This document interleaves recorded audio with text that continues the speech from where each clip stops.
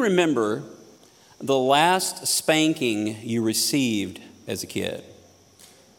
Now, for some of y'all, that's a long time ago. For some of y'all, that might have been on the way to church this morning. You know, that reach around the back seat sort of thing.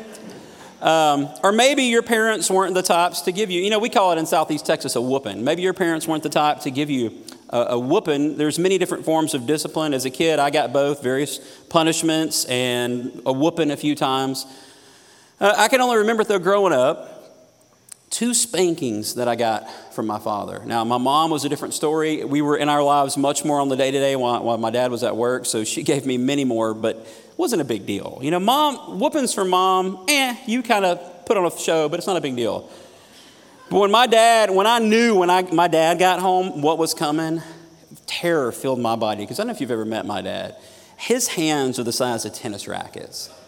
And I was fearful, but when my dad set me down, he was like, I want to let you know, I have to give you a spanking, but it doesn't please me to do that at all. As a matter of fact, I hate doing this, but he said, I wouldn't be the kind of dad I should be to you if I let whatever it was I did, if I let that just go by without dealing with that.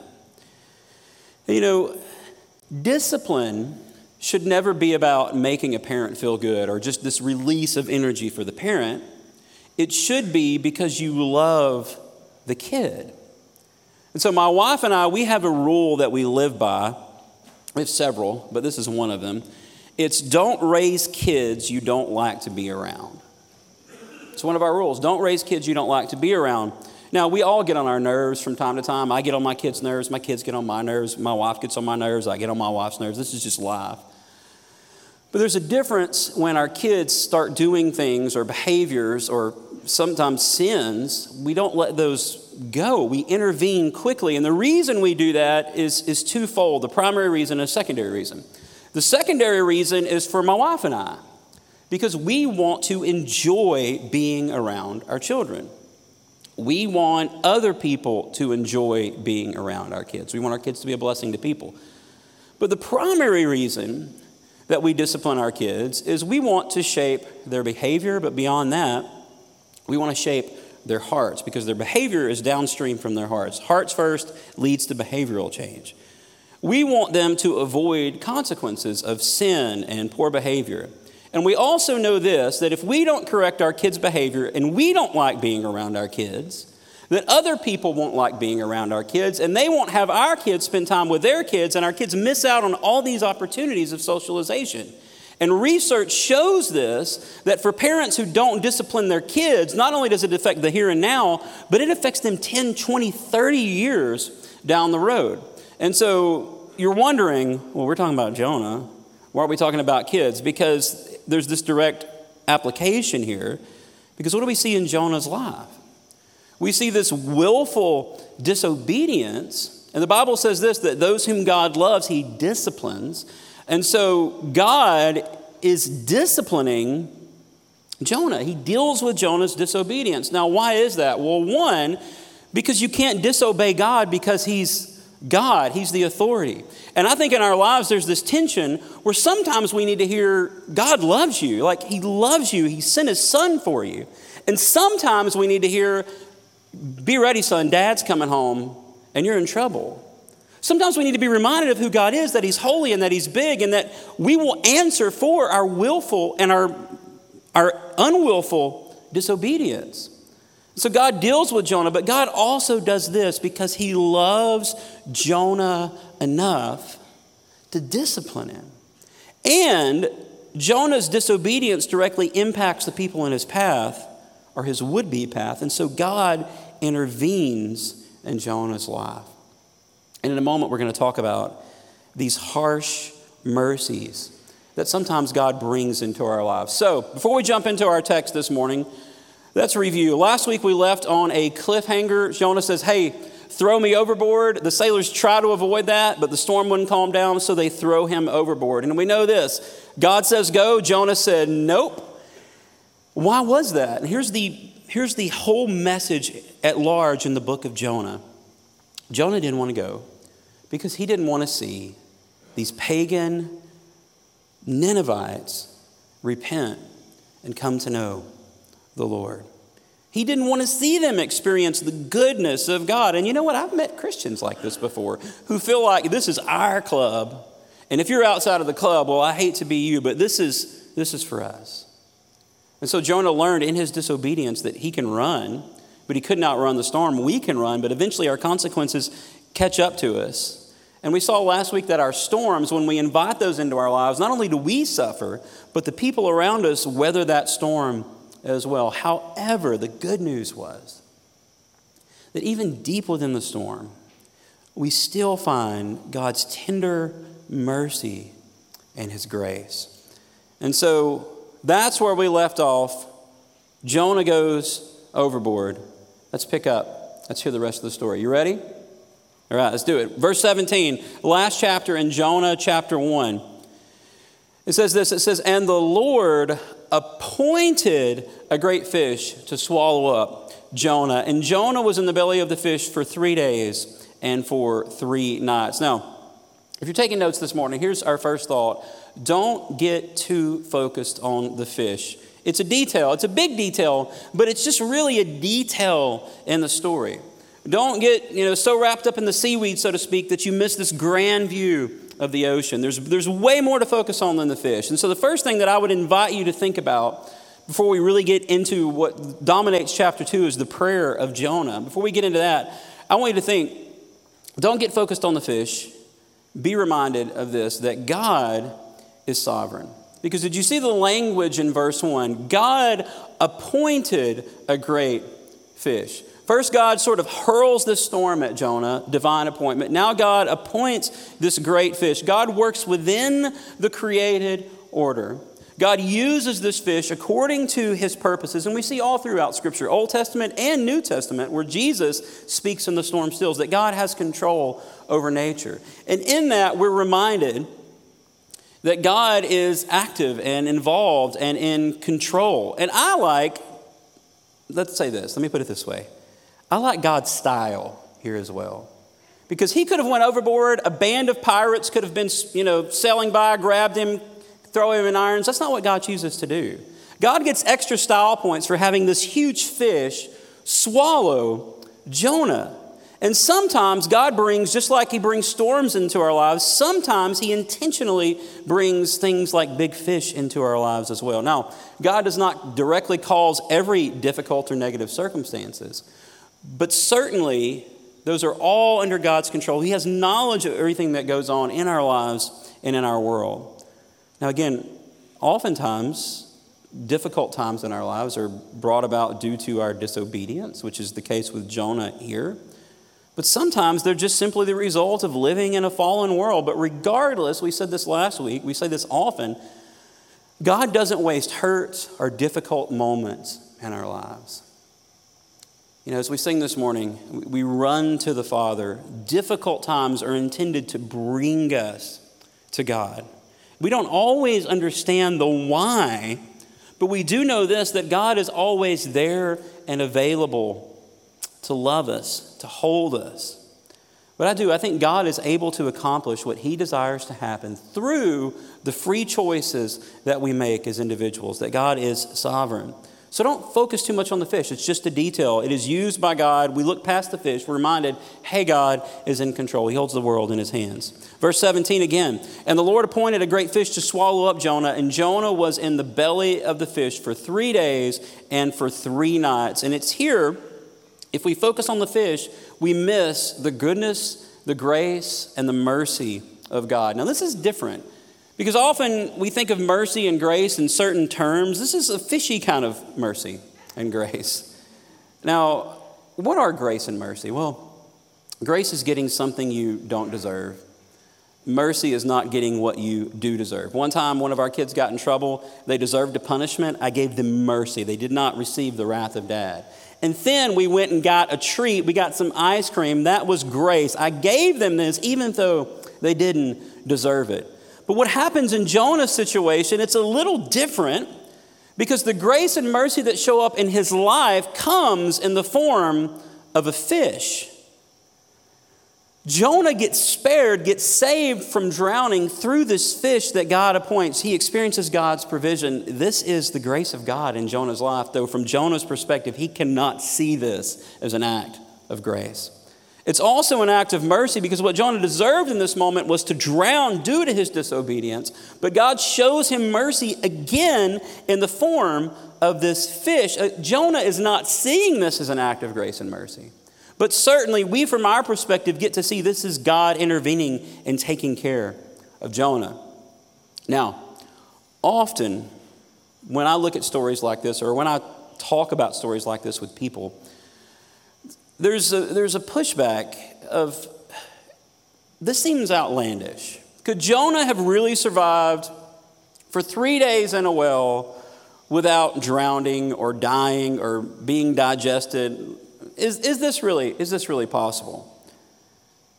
And I've met even Christians who are bothered by these narratives. And sometimes I'll be talking to Christians and they'll pull up a web article where this guy was swallowed by a fish, lived for 4 days, was badly disfigured, and lived to tell the story. Well, that's great, but I don't think we need stories like that. And here's why. Because as Christians, if we believe that God created the entire universe just by speaking, as Christians, if we believe that Christ was raised from the dead, which is a much bigger deal, then why would we struggle with stories like this when clearly the miraculous is at work here? Now, interestingly enough, many would say that this wasn't a literal 3 24-hour periods, just as Jesus being in the grave was not a literal 3 24-hour periods. It could be that Jonah was swallowed, lived a day, and was spit out the next day. So we don't know, but the point here is we look past the fish and we find a man by the name of Jonah. And we look and we see what God's doing in his life. And this is what often challenges me as I look at characters in Scripture. Is every character I read about, I see myself in that character to some degree. Because, we like to think we're complex, and we are as people, but we really all struggle with a lot of the same stuff. There's only a certain amount of sins. Nobody is unique in the way that they're tempted. We've all been tempted in similar ways, and all that temptation sort of overlaps. But Jonah has had a rough few days. He's had a long trip. He's had a brutal storm. He's had the fear of a watery grave and being tossed overboard. And now he finds himself cramped, Scripture says, within this belly of this fish. Now, I think it's interesting. During the storm, do you remember what Jonah did?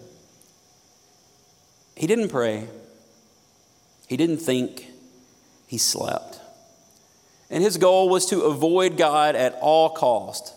But now it seems that God has his attention. I get the feeling that being in the belly of a whale is much less comfortable than being in the belly of a ship.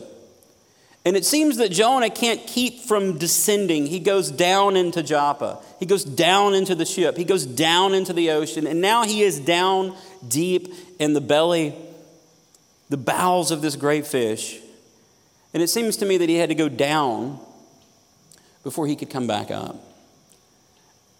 He had to be humbled before he could walk in obedience. He had to arrive at a place beyond himself so he could learn what it means to trust God. And I think it's here in this belly that he encounters what we're going to call this morning harsh mercy and grace of God. The harsh mercy and grace of God. Now, maybe that sounds like a weird term. What do I mean? Well, I mean this. That God deals with Jonah in a harsh way, but in that harshness, he experiences, even though he doesn't know it, he experiences God's mercy and God's grace. And at times, church, we look at our circumstances. And maybe we think, well, why, God? Why this? And often the reason is, what we tell our kids, you can choose your sin, but you can't choose your consequences. Sometimes we sin and the consequences come. But sometimes when we're in the belly of the whale or when we're in the storm, we're reminded that God is there with us. And even though we can't understand things from our perspective, we're still called to trust because we believe that God is who he says he is, and that God will do what God says he will do. But in the harshness of being in the belly of this fish, we see God's grace and his mercy. And in our own lives, in the harshness of our circumstances and things feeling out of control, that's often when we learn to depend on God. The place we often learn the most about God is at the bottom. So before Jonah could come back to the top, he had to descend. And sometimes we ourselves need God's harsh grace and mercy in our own lives for us to realize that we can't do it on our own, that it has to only be through Christ. Now, you'll notice as we continue on in chapter 2, we see that Jonah decides to do something that he could have done long ago. He decides to pray. And he could have prayed before he got thrown over. He could have prayed when the storm arose, but Jonah doesn't do that. So you'll notice, let's work through this, verse 1. Then Jonah prayed to the Lord his God from a strange place, from the belly of a fish. Let's dig into this prayer. There's a lot here. Verse 2. He says, I called out to the Lord out of my distress, and he answered me. Out of the belly of Sheol, the grave, some would say hell, I cried, and you heard me. Now, if you remember, Jonah was the one who wanted to be thrown over. What's the reason for that? Because he didn't want to go and tell the people in Nineveh. His choice was death over delivering this message to these pagans, these people that didn't fear God. However, now he suddenly wants to live again. Now he wants to live. Why didn't Jonah call on God before? And isn't this us sometimes, that sometimes we wait until things are as bad as they can get before we say, okay, God, I need help.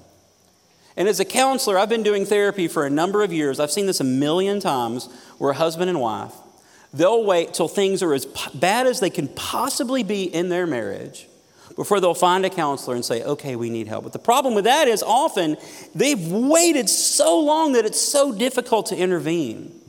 Now, here's the beautiful thing about God. God can always intervene. But sometimes we let our consequences get to a place where we still have to deal with those, sometimes for the rest of our lives. Verse 3.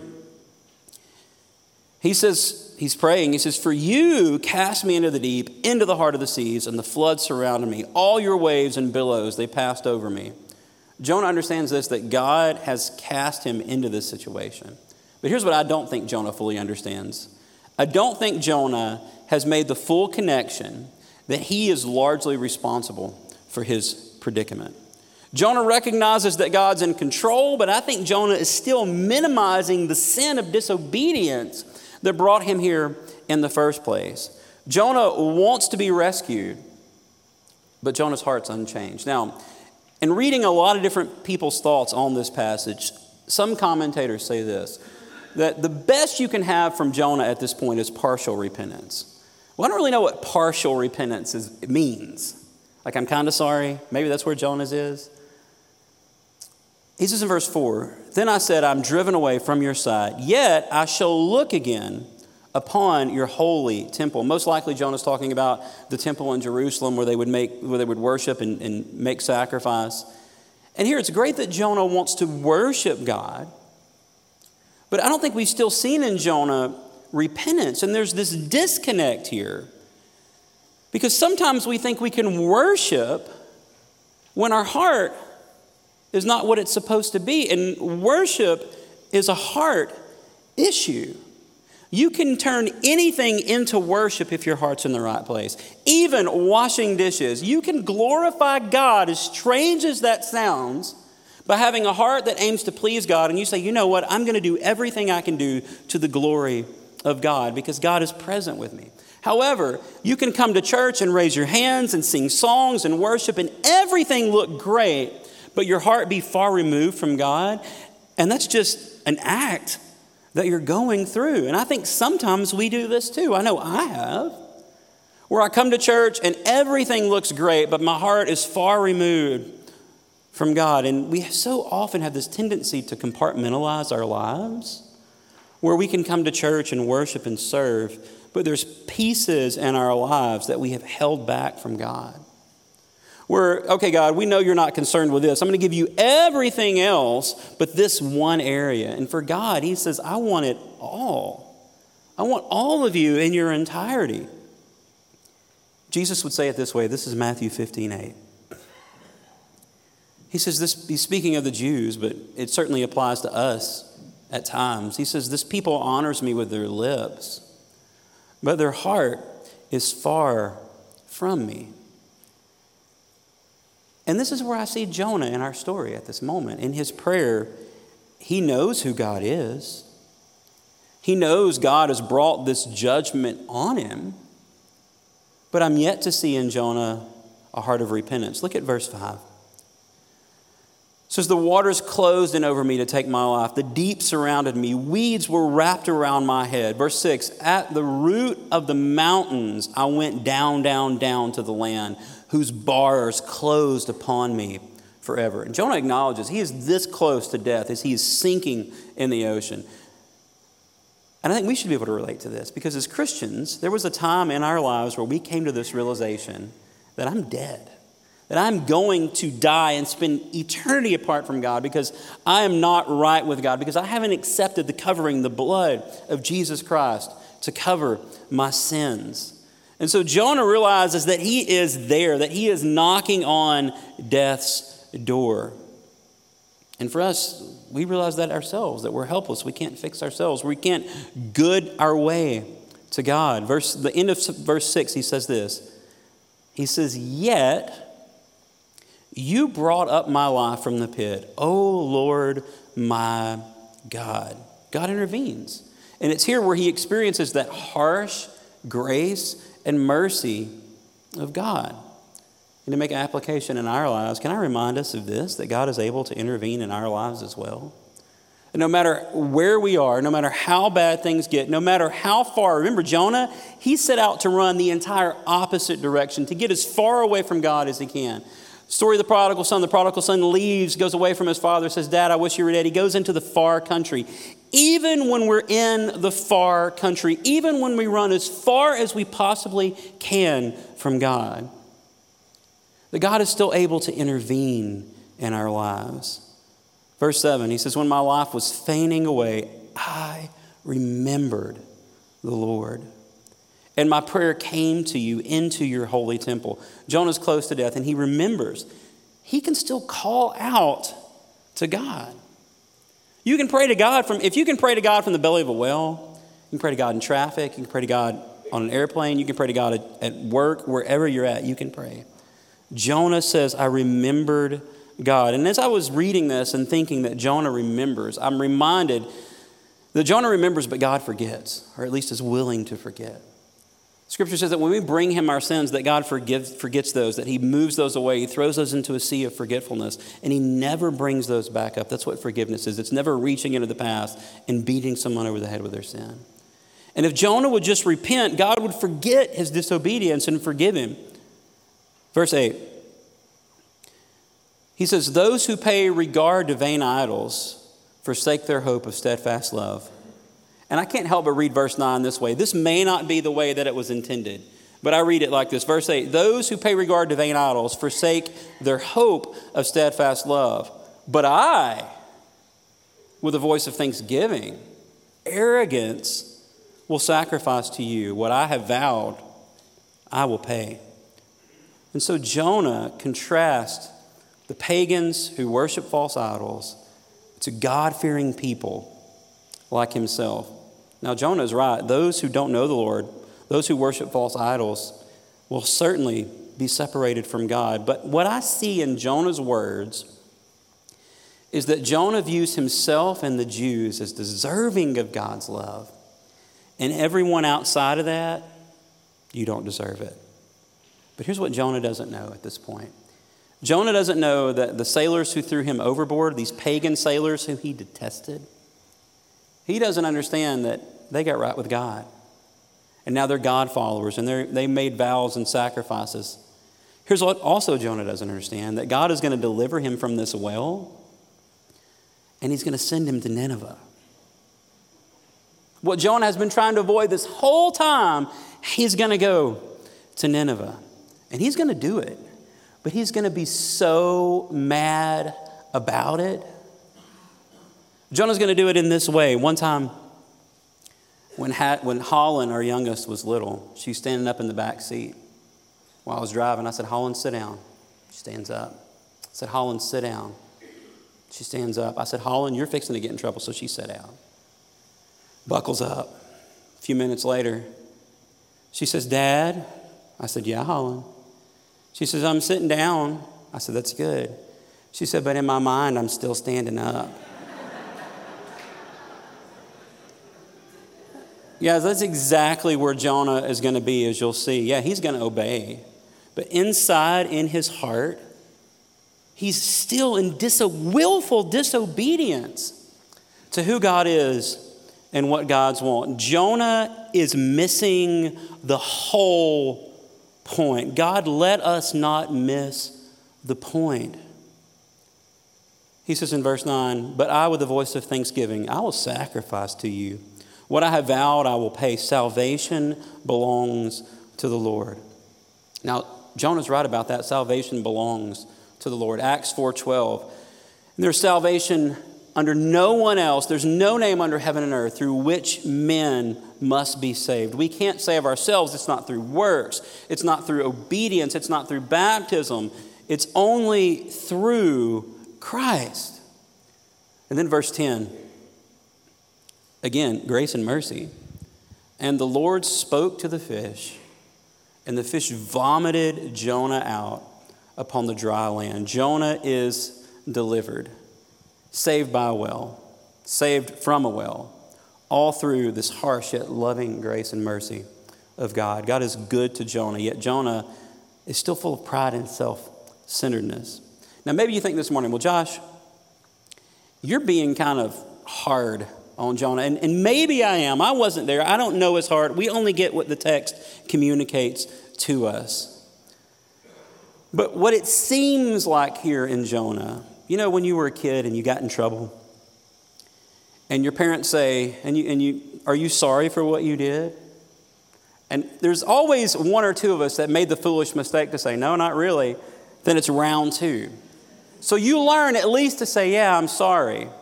But there's a difference in truly being sorry and being sorrowful that you got caught. And what I see in Jonah is not repentance and sorrow. I see that he's sorry he got caught, that he's sorry that he's had these adverse circumstances. So in closing, our last thought today, I think what Jonah is struggling from here is what we're going to call a dead theology. A dead theology. In other words, Jonah had a lot of the right beliefs. His prayer sounds wonderful, but the theological didn't drive the beliefs. Or some say it this way, there's orthodoxy, having an orthodox understanding what is true, what is right about Scripture and God and Christianity. And then there's orthopraxy, which is how you practice what God's Word says. You can have a wonderful theology and be orthodox, but then stink at living out what Scripture says. And if our theology doesn't drive our behavior, my question is, do we really believe, what we say we believe about God? And this is where I have an issue with Jonah. Now, if you know me, you know I think theology is incredibly important. That we should love God with our minds and dig into His Word and wrestle with it and understand it, because scriptural understanding is at an all-time low in the United States. Theology suffers in so many churches. We want to have a strong, robust understanding of who God is. But if it doesn't inform the way that we live, we're just doing some thinking exercises. Now, in Deuteronomy 6:5, the Old Testament, something the Jews refer to as the Shema, it says this: you shall love the Lord your God with all your heart, with all your soul, with all your might. That is to say, all that you are. But in the New Testament, when Jesus is asked, what's the greatest commandment? Jesus responds, Matthew 22:37-40. He responds with the Shema. He adds a little bit to it. He can do that. He's God. He says, you shall love the Lord your God with all your heart, with all your soul, and with all your mind. That is the theological. You love God in your entirety. He says, this is the first and greatest commandment. He says, but second, you shall love your neighbor as yourself. On these two commandments depend the law and the prophets. Jesus says everything in Old Testament is condensed down to 2 verses, to 2 thoughts, to 2 commandments. Love God with all you have and love your neighbor. Jonah had to write theology, but he doesn't live it out, so it's a dead theology. How do I know that? Because Jonah doesn't love God. Well, that's harsh. Well, the reason I say that is he would rather die than do what God asked him to do. And we can't say that Jonah loved his neighbor. Again, why? Because Jonah would rather die than see someone outside of the Jewish race repent and come to know the Lord. Church, can I remind us of this, that a world is watching us. And you can tell them what you believe all day long, and that's wonderful. You should. But if we tell them what we believe, and then we live our lives in a different way, we've told them what we believe. Because there's no better indicator of what you believe than how you live. Now, this is what I'm not saying. Am I saying you're going to live it out perfectly? Heavens no. Put a camera in my house and you'll see there are days where I slip into the old man sinful Josh. Follow me around at work and you'll see there are times where I slip into the old. We are not going to do this perfectly. However, we should live out what we say we believe. Now, every time we read Scripture, it always calls for a response from us. What do we do with what we read? Because, we have this tendency to read God's word and say, man, that convicted me so much. Close it and go on with our lives. This is what James says, James 1:20. He says, it's easy to hear it, but you're supposed to be a doer of it. So this morning in closing, can I ask you where you're at? I ask me, where am I at? And maybe this week you're where you were last week, and like Jonah, you're just running from God. We know this. We saw Jonah try to outrun the storm. Didn't happen. Gets thrown overboard. Gets swallowed by a whale. The belly of a fish is not a fun place to be. Maybe you're running from God. Maybe in this moment you are in a struggle. Maybe it's a self-imposed struggle where your disobedience has brought a storm and a whale. Maybe it's just we live in a fallen world and things aren't like they should be, and you're just in the middle of a struggle. Did you know you can do what Jonah did and you can call out to God? We don't have to wait till it's as bad as it can possibly get. God will respond and be with us and minister to us anytime we call out. Or maybe here this morning and there's a disconnect. And so often this happens without us being even realizing it. Maybe there's this disconnect between what we say and what we do. Maybe there's an area of our life that we have carved out and we say that, God, this is mine, but you can have it all. God says, no, I want it all. Maybe you're sitting here today and everyone thinks you're fine. You look nice, hair's combed, makeup's on if you're a lady. Everything looks good. But inside you know that your heart is not where it's supposed to be with God. You can fix that today. Or maybe you're here today and you realize, you know what? I haven't been loving my neighbor. Who's your neighbor? Everyone's your neighbor. The person who doesn't look like you, the person who doesn't like you, the person who hates our God, they're still your neighbor. Maybe you're realizing you're not loving your neighbor and God has called you to fix that. Or maybe you're here today and we said you're running and God is calling you to repent. Jonah still hasn't gotten there yet. He'll get there, but it's going to take a little bit more. When God calls us to repentance, we should respond. And can I remind you of something, church? That each person in this room, chiefly me, is in need of God's grace and His mercy and His love. And there's nothing wrong with saying, you know what? Confessing to someone else and saying, there's something in my life that shouldn't be there and I need help. Because we all need help from time to time. But the true help, the help we need, comes from the Lord.